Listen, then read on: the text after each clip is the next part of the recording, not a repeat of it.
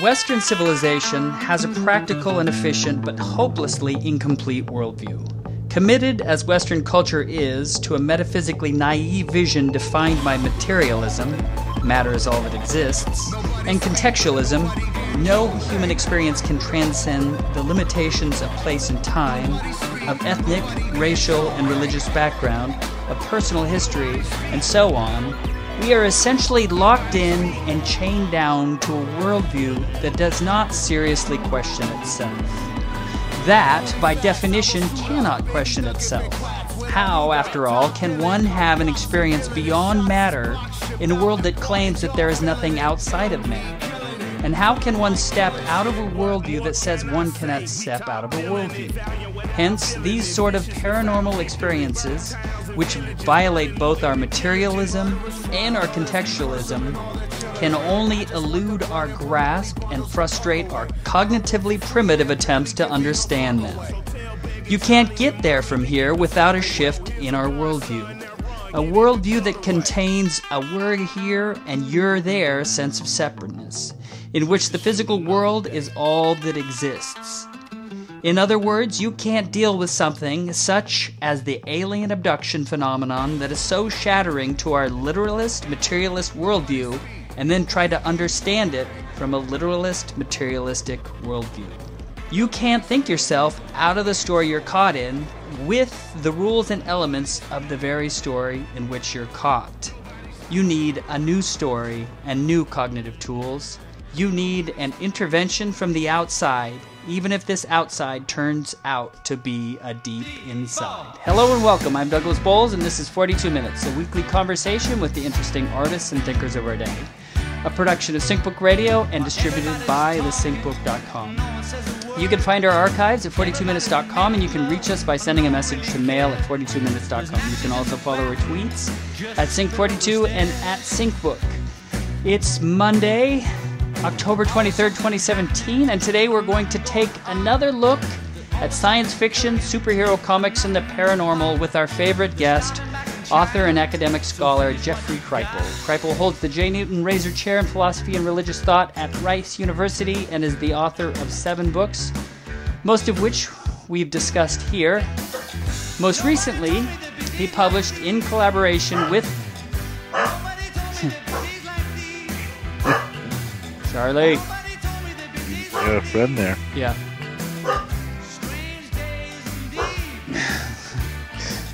Most recently, he published in collaboration with Whitley Strieber, The Supernatural, a new vision of the unexplained. Today, we are going to revisit his 2011 masterwork, Mutants and Mystics, published by the University of Chicago Press. If you've never read this book, you really need to get a hold of it now. How are you doing today, Jeff? Hey, Doug. I'm well. Happy Monday. Happy Monday. Yeah. Well, so originally we had scheduled this discussion here for much earlier. What have you been up to? Well, we've been up to a lot of flooding here in Houston, for one thing. That really kind of set us all back. I pretty much lost September. And then, just kind of restarting the school year and just kind of getting our feet back under us. Well, so then, since let's just stay in the material world, was your personal house, was it flooded? And what about the university itself? No, we were among the fortunate. There's about 1 out of every 3 homes in Houston was flooded, but that means, of course, 2 out of 3 were not. So we were among the latter statistic. And the university did take some damage, but nothing catastrophic like a lot of people receive. So, but it's a lot of us are suffering from survivor's guilt now. It's just emotionally hard to deal with all the trauma and the physical loss that surrounds one. And what about the actual storm itself? Was that something, or was it more of the aftermath, or, what was that Well, like? the actual hurricane hit south of here. Houston took the aftermath of it as it moved up the coast, and we received about 51 inches of rain over about a 3-day period. And there's just, the system simply couldn't take that much. But the hurricane itself wasn't the issue. The winds were not the problem. It was the rain. And then would you say that for the most part life is resumed to normal, or do you think that would take... Yeah, I mean it depends on where you're at, of course. But if you drive around Houston, you wouldn't know, unless you went into these 100,000 plus homes and saw all the walls and flooring ripped up. So, and it was mostly first floors of the homes were destroyed, but occasionally that was the entire home. So it just depends on what neighborhood you're in and where you're looking. It's been... I don't mean to begin on a bummer note, but you asked me why we didn't do this earlier, and that was a big reason why. Yeah.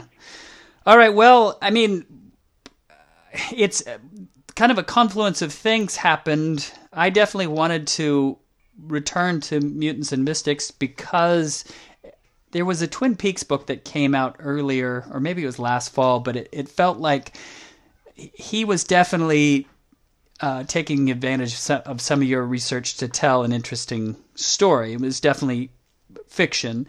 But then, so that prompted me to want to revisit Mutants and Mystics. But about the same time, there was this essay that came out about where we were in America, historically speaking. So with Trump in office, and the author of that essay, which became a book, he called it Fantasyland.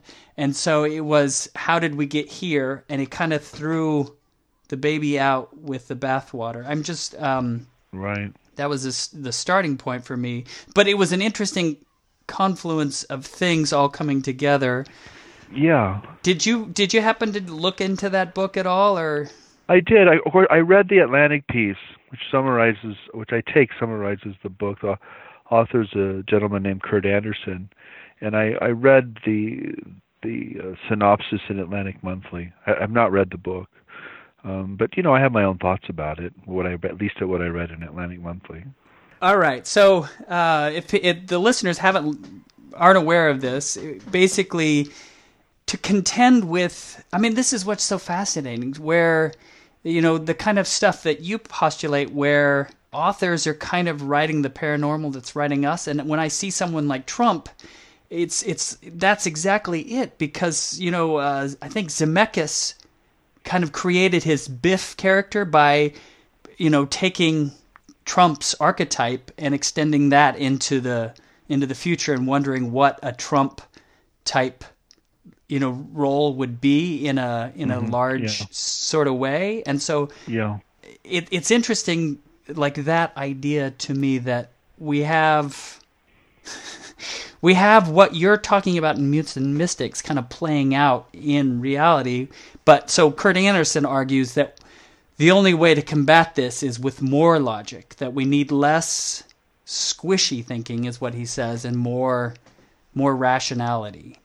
Yeah, I mean, where there's an abyss here, because of course, when you write about the paranormal, let's say you're writing about magic. Let's say good old traditional magic. Most magic traditionally is in fact black magic. It's designed to do harm to others and to take resources from one group for another, or to hunt, or to go to war or something. There's nothing innately good or moral about magical practice. It's about human nature, much of which is violent and selfish and quite ugly.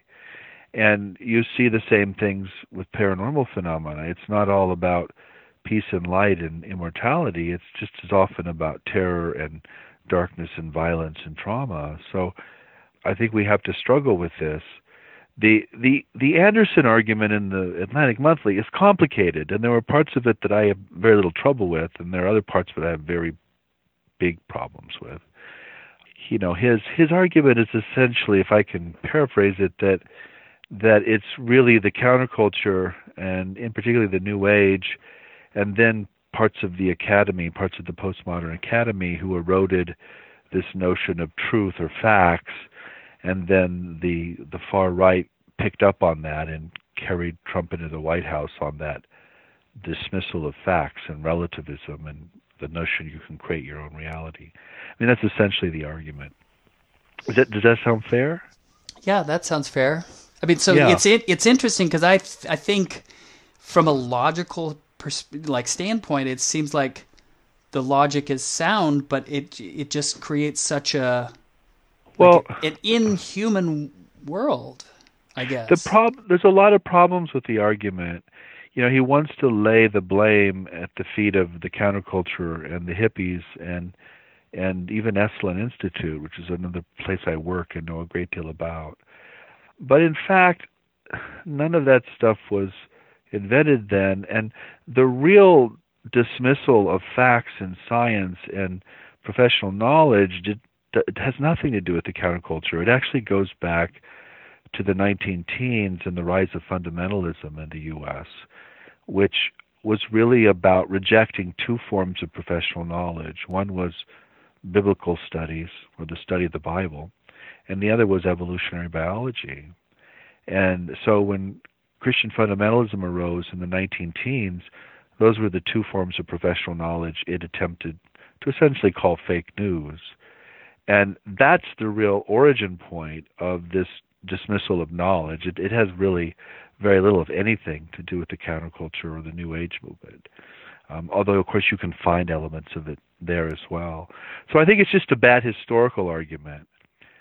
And I also think the kind of hyper-rationalism that Mr. Anderson is pushing simply isn't faithful or true to human nature. I mean, things happen to us all the time that are not rational. And a lot of the things that he describes as fantasy are in fact, happen all the time. It doesn't mean they're factual or real in the sense of the chair or the rock is real, but it certainly means they're not just fantasy. So I think he makes a number of stumbles in a number of places, but his frustration with the present moment, of course, is quite genuine. And the dismissal of all professional knowledge is, of course, I share his dismay over that. But I certainly wouldn't blame the people and movements he blames. I think he's blaming the wrong people. Yeah, I read his whole book, and he definitely does spend a fair amount of time with fundamentalists also.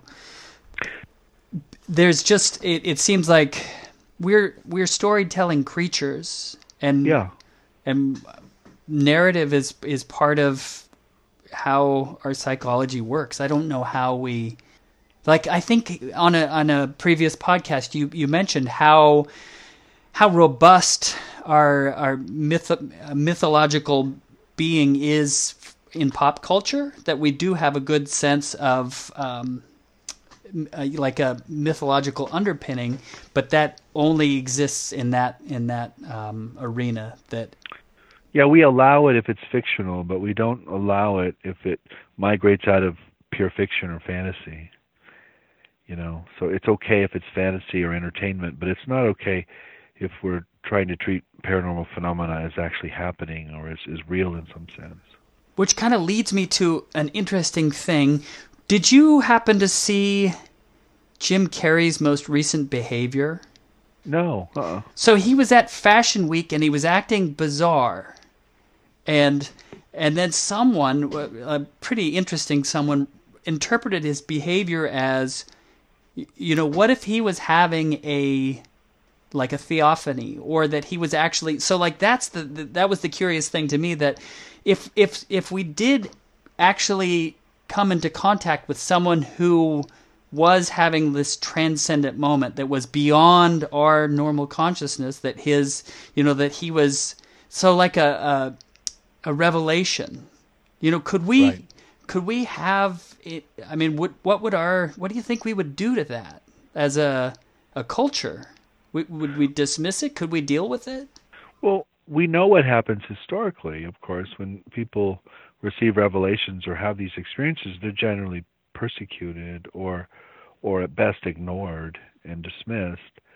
And those individuals who are successful in gathering people around them and getting others to believe in or accept whatever it is they're receiving or seeing, those become, of course, religions. But historically, almost all religions begin as little persecuted or marginal communities. So, I by definition, almost a new revelation or a new religious experience or or hierophany is by definition marginal and likely to be rejected.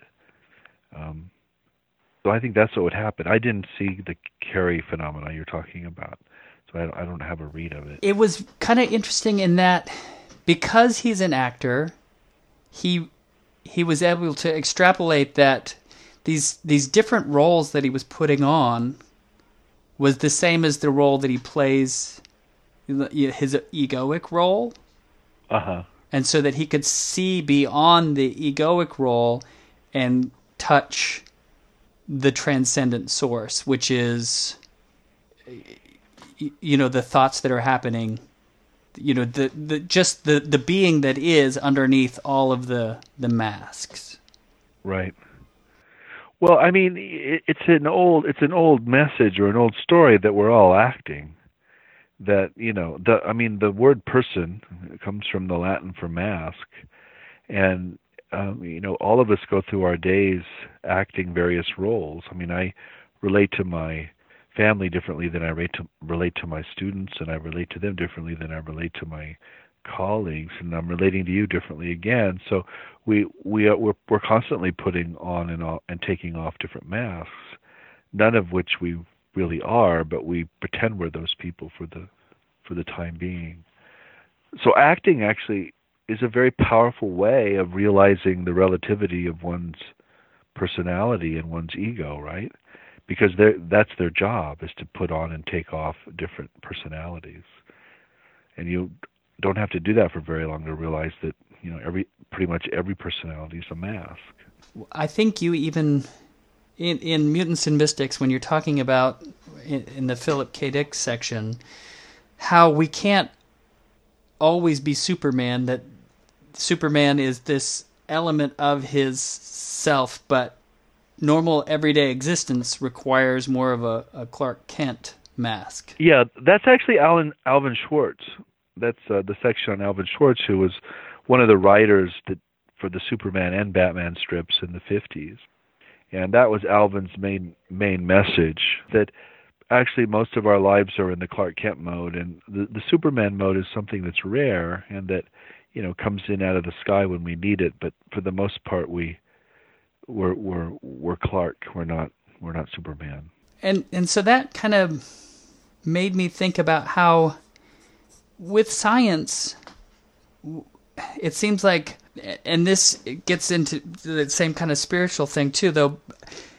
We live in the world of classical physics where there's certainty and causality. Uh-huh. But it seems like physicists understand that that's not the ultimate truth. The ultimate truth is this quantum reality, which is less certain. And I wonder if that isn't kind of that space between. Yeah. So Clark Kent is Newtonian and Superman's quantum. Is that where you're going? Yeah. Yeah. That's what Alvin thought, by the way. He's no longer with us, but that's pretty much what he thought. Look, because we have bodies, and in some sense we are bodies, and we run into things and bounce off things and eat things and kill things and use things, we assume a Newtonian physics, this sort of hard reality that works through cause and effect, and where something is either this or it's that, but it's never both and. Mm-hmm.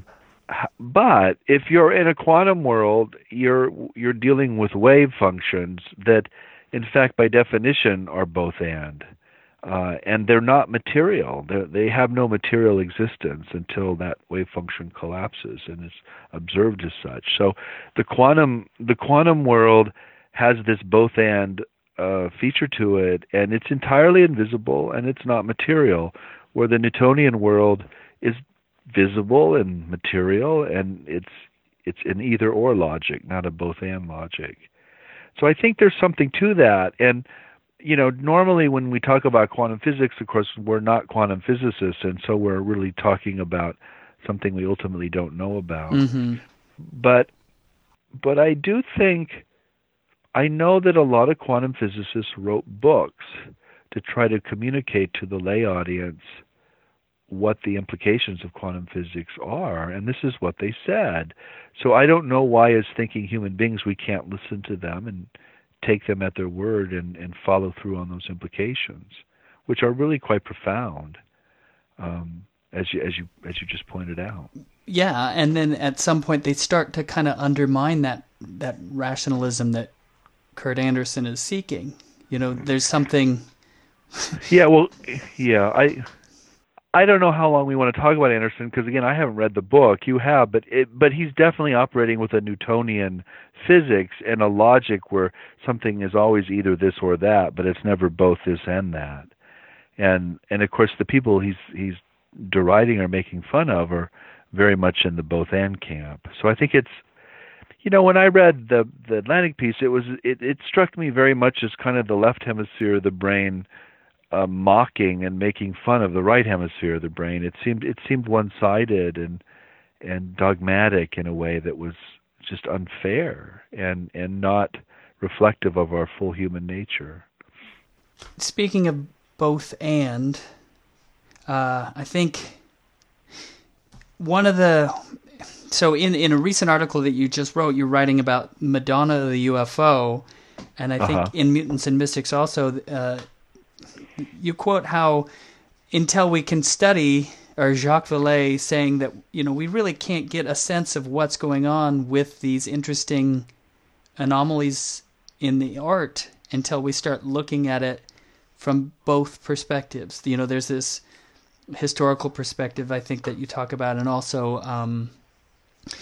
a mystical experience kind of thing. So we either want to understand it from our present moment and say, oh, this is clearly a UFO, or this is an emanation of the Holy Spirit or something like that. But what is a techno-mystical comparison kind of thing? Well, yeah, you're referring. There's a little. It's called the Madonna dell'UFO, or the Madonna of the UFO. It's based on a trip I took. I visited Florence a few years ago and was walking through the museums like any other tourist, and encountered this very strange painting of the Virgin with baby Jesus and John the Baptist as a baby, and behind them on the horizon is essentially a virtually perfect kind of classic UFO with a shepherd and his dog looking up at it. And the Virgin herself doesn't see it. She's looking the other way. And I mean, it's quite striking, and it's very difficult to look at this painting and not think that the painter saw a UFO in the sky and painted it in the 16th century. And I begin the essay observing that when I was actually looking for the painting. I knew it was in the museum, and so first person I asked was this female curator who got this huge smile on her face and said, in Italian, La Madonna dell'UFO, the Madonna of the UFO. And so she was very happy to direct me to it. And as I walked through the building and got closer, I asked another museum employee who happened to be male, and he got really kind of snarky with me and pointed to the right hallway, but said, of course it's not a UFO, it's just a image of the Holy Spirit. And so I begin the essay talking about those two views, the female curator and the male curator, and how we might read those. And my basic point was that, yes, as an art historian, you can say, well, this is an image of the Holy Spirit, but in fact it's not. It's a very odd image of the Holy Spirit. The Virgin's not even looking at the Holy Spirit. And, you can say it's based on some art historical referent, but what's never asked is, well, maybe the art historical reference themselves are based on some experience, something that someone saw in the sky. Who's to say? It's just this reductive, knee-jerk reaction that doesn't really explain anything, but just affirms our own materialist worldview. And so it's just a little essay reflecting on this painting and how difficult it is to see and not think that these things come out of space and out of time and just show up anywhere they want. because it looks exactly like a modern UFO in the sky. And in Mutants and Mystics, so when is the first instance of this in the United States? Well, that's a good question. I mean, we don't get the language of the UFO until 1952 when the military invents the acronym. We get the phrase flying saucer on June 24th, 1947, when Ken Arnold reports these things he saw over Washington State. But, people have been seeing lights and machine-like things in the sky for decades or centuries or millennia. There is no beginning to it. We can see this as far as we look back, but we can definitely trace the language and how the mythology develops. And of course, the mythology that develops in the 20th century is intimately linked to the U.S. military and has a kind of Cold War paranoia at its core. It's about invasion, and the UFO is something that we have to protect ourselves against. Whereas in the painting in Florence in the 16th century, the UFO is somehow religious, and there's no need to protect ourselves against it at all. In fact, you look up at it in wonder. You don't fear it. So the invasion mythologies of that we're still with us in the theater is very much a product of the Cold War and of our own political paranoia. I don't think it's internal or innate to the phenomena itself. Now, there's a book that you talk about that I think each time I go through Mutants and Mystics, I think this is something that I really need to explore more deeply. But it's actually a little earlier, but I might be confusing it. So there's the Eddie Dorpa. Oh yeah. But then there's another, the Butler, The Coming Race. Yeah. Could you talk a little bit about both of those so I can get them straight in my head? Well, yeah. I'm drawing a total blank on the author of The Coming Race. I have it here. I can look it up for you. But Eddie Dorpa, I can start there. It's Bulwer Lytton. So the first one is called The Coming Race, and it's by an author named Bulwer Lytton who was writing in the 19th century. And it's kind of it's an early kind of science fiction novel that kind of weaves a kind of Darwinian evolutionary scheme into a race that's from the future, as it were, in some sense, where Eddie Dorpa is this wonderful, wonderful Hollow Earth novel that appears towards the end of the 19th century, and it's written by a man who was essentially a pharmacist, sold pharmaceuticals, and it's about this man who's exploring in Kentucky, and he meets this being without eyes who's small and looks pretty much like an alien. The thing is illustrated, beautifully illustrated, and he runs into this alien without eyes who leads him down into this cave and down into the middle of the earth, which turns out to be hollow, and he encounters all of these teachings there from these beings there, which are very, very similar to what will appear later in the 20th and 21st century when people encounter UFOs.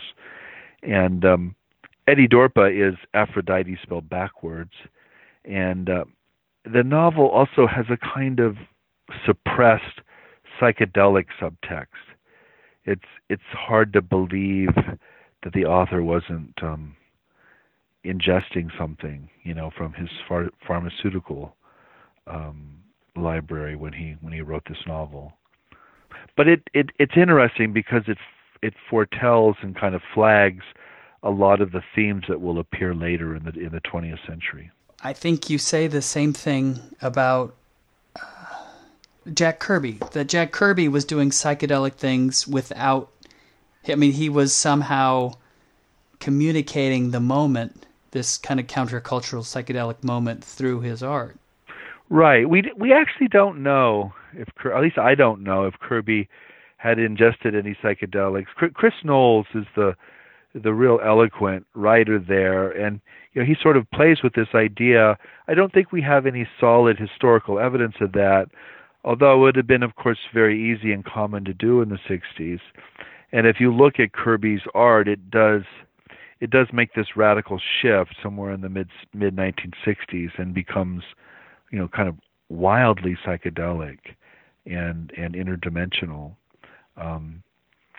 So it's a thought. It's not something we know for sure. One of the things that I continually return to is this idea of Rosicrucianism. Uh-huh. And I think that informed one of those books that we were talking about, whether it was the Coming Race or Eddie Dorpa. Could you speak about that a little bit? Well, yeah, I mean, it's been a while since I read that literature, but Rosicrucianism is a kind of esoteric movement that arises in the 17th and 18th century, and the basic idea was that there were these esoteric masters who had these special teachings who would reveal them only to special initiates.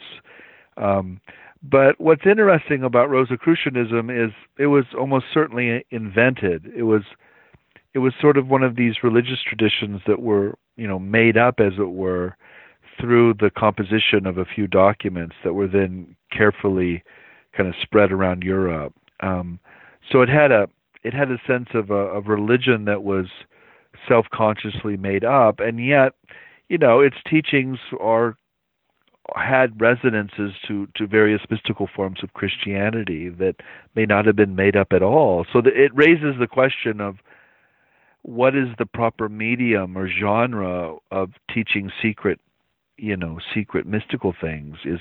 Is fiction or popular culture or a comic book or science fiction maybe your best medium? And Rosicrucianism looks like a kind of early version of that, where you're communicating a set of spiritual teachings through a text that in some sense is fictional. And I think that's why so the literal truth of the thing, or maybe it's not. So if you get wrapped up in the idea that it's not real, it diminishes what it is, because right. You can't. I mean, whether or not it's something. The truth of the thing isn't diminished by the fact that it doesn't have the historical lineage that it claims that it does. Right. Right. And this is kind of a function. We've lost any sense of the symbolic or the mythical, where, there are some truths that can only be communicated through a story or through an image that isn't literally true, but nevertheless communicates that truth. And the best analogy I always give is the dream. When we have a special dream that we know is trying to communicate something to us, we don't wake up and think that the dream is the literal truth that was being communicated. We recognize that the dream is coded. It's speaking in symbols or speaking in code, and we have to somehow decode that to get to the message. And that's how a lot of religious texts work. They certainly are interpreted literally, but that's hard for us to do today because we're not in that mode. We don't think that way anymore. Or a near death experience is another good example. I mean, people have near death experiences that they know are real in some sense, but they're always coded in highly symbolic images and stories.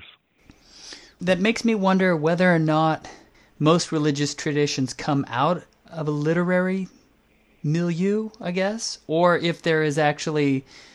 So in college, I took a really interesting class. It was like King Arthur literature, and we traced the historical records back to, just back to this reference of like a battle chief and something. But the character itself kind of...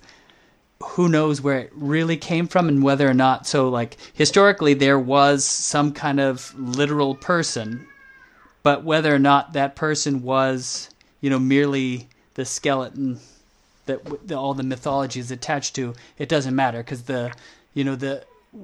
what the character's pointing to is so much greater than the literal truth. Right. Whether or not there was someone like King Arthur, actually King Arthur is the product of centuries of cultural development and imagination and storytelling. Right. Yeah. But so I'm wondering, how often is it a religious tradition has a historical teacher that's commanding the multitudes, or if that, do you think, is a product of, the literary tradition, or do you know of any? Well, I think it's usually both. I mean, in this history of Christianity, we make this cut between the historical Jesus and the Christ of faith, and so all kinds of things are said and believed and experienced about Christ in the history of Christianity. But in fact, the historical Jesus probably would have found most of that stuff bizarre, and wouldn't know what to make of it. It doesn't mean the historical Jesus didn't exist or wasn't profound or fascinating or anomalous in his own right. It just means that as the tradition develops, it wraps more and more stories and more different interpretations around the historical figure. And that's the case with any religion. It's not just Christianity. I mean, if you've ever studied Buddhism, you know that there are many, many Buddhas and many different understandings of who the Buddha was. So that's just a common process in the history of religions. Philip K. Dick, he had his revelation, and then it seems like he wrote about it for the next 8 years to try and come to terms with the revelation.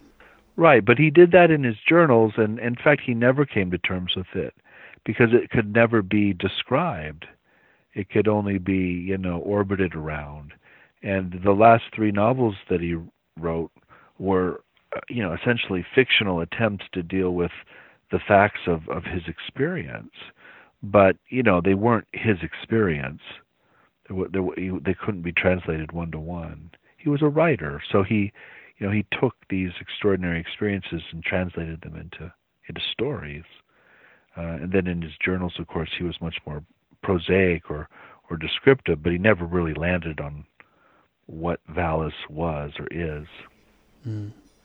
I'm curious. I don't think I've ever seen you write about Robert Anton Wilson, which is one character that a lot of people compare to Philip K. Dick, and they had similar circumstances. I don't write about him because I don't know anything about him. I know who he is, of course. Eric Davis is writing about Robert Anton Wilson and Philip K. Dick, but Eric's still working on that book, so we'll have to wait to see. Yeah. What Eric says, but he'd be the person to ask that question too. Well, so then what are you working on these days? Do you think, is it more of the UFO experience? Well, so I've got 2 things, at least 2 things in the works. One is a big memoir or manifesto that comes out this week, actually. Oh, really? Yeah. It's called Secret Body, and it's a memoir in the sense that I tell my whole life story in it, but it's a manifesto in that it anthologizes different little essays I've written over the years to try to explain why I wrote this book or that book or this book. So it's sort of the book of all my books. There's 6 books now. Mutants and Mystics was the 6th one, and Secret Body is the 7th book that tries to explain all of those earlier 6 books and tie them all together into kind of a single vision. So there's that, but that's out. That'll be out this week. And then I'm working on another book with a woman here in Houston named Elizabeth Crone called Changed in a Flash, which is about her near-death experience when she was struck by lightning back in 1988. And she has a lot of extraordinary capacities that develop after the lightning strike that are essentially superpowers, and she's drawn in particular to science fiction as a way of expressing what happened to her. So the book's very much about science fiction and the paranormal again, but now through the prism of Elizabeth's near-death experience. And when will that one be coming out? Probably next fall. Probably next October. And then I'm curious, did her superpowers diminish over time as her apparatus her filters become thicker again? Not really. Not really. No, she does things like she sees auras around bodies, and she dreams about plane crashes and natural disasters, and that, I mean, it kind of comes and goes, but it hasn't really declined with age as far as I can tell. The lightning strike was almost 30 years ago now. Well, that was 42 minutes. Thank you so much for sharing it with us. Yeah, no, it's always fun, Doug. I'm always happy to be here, and I hope you have me back, and I'm always honored. You bet. You've been listening to Jeffrey Kripal on 42 Minutes, production of SyncBook Radio on thesyncbook.com. We'll link to his work and definitely the new book, Secret Body. For more information about the SyncBook, our guests, to check out past shows, or to subscribe to the podcast via iTunes, please be sure and visit our website at thesyncbook.com. If you like this podcast, check out others, as currently all the SyncBook Radio archives are free. We also feature a great search engine to help you find what you need. All this and more can be found at thesyncbook.com. Thanks so much. And underneath all of the names, there is only one immortal man, and we are that man. In the game of life, Andy Kaufman in the wrestling match, Monopoly 21, checkers and chess, Mr. Fred Lassie in a breakfast mess.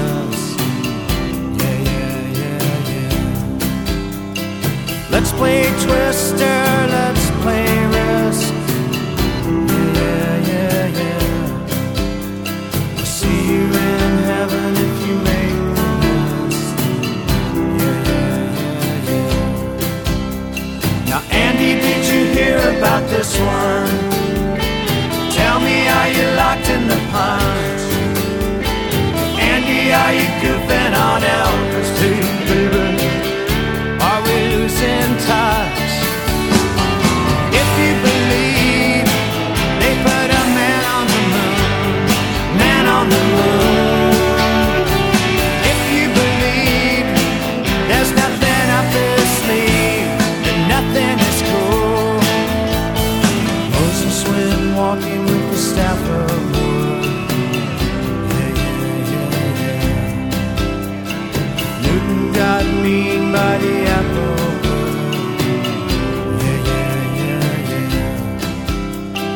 Egypt was troubled by the horrible asp.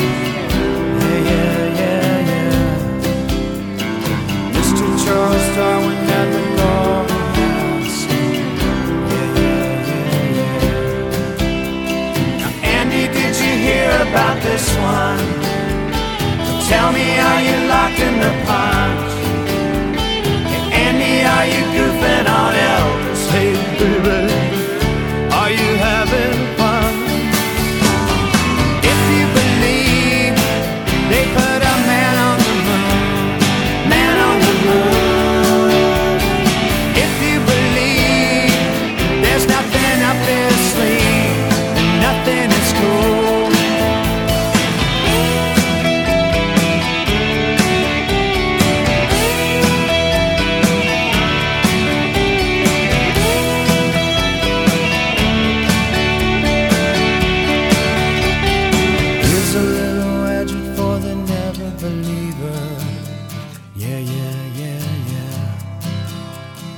Here's a little ghost for the offering. Here's a truck stop instead of St. Peter's. Mr. Andy Kaufman's gone wrestling.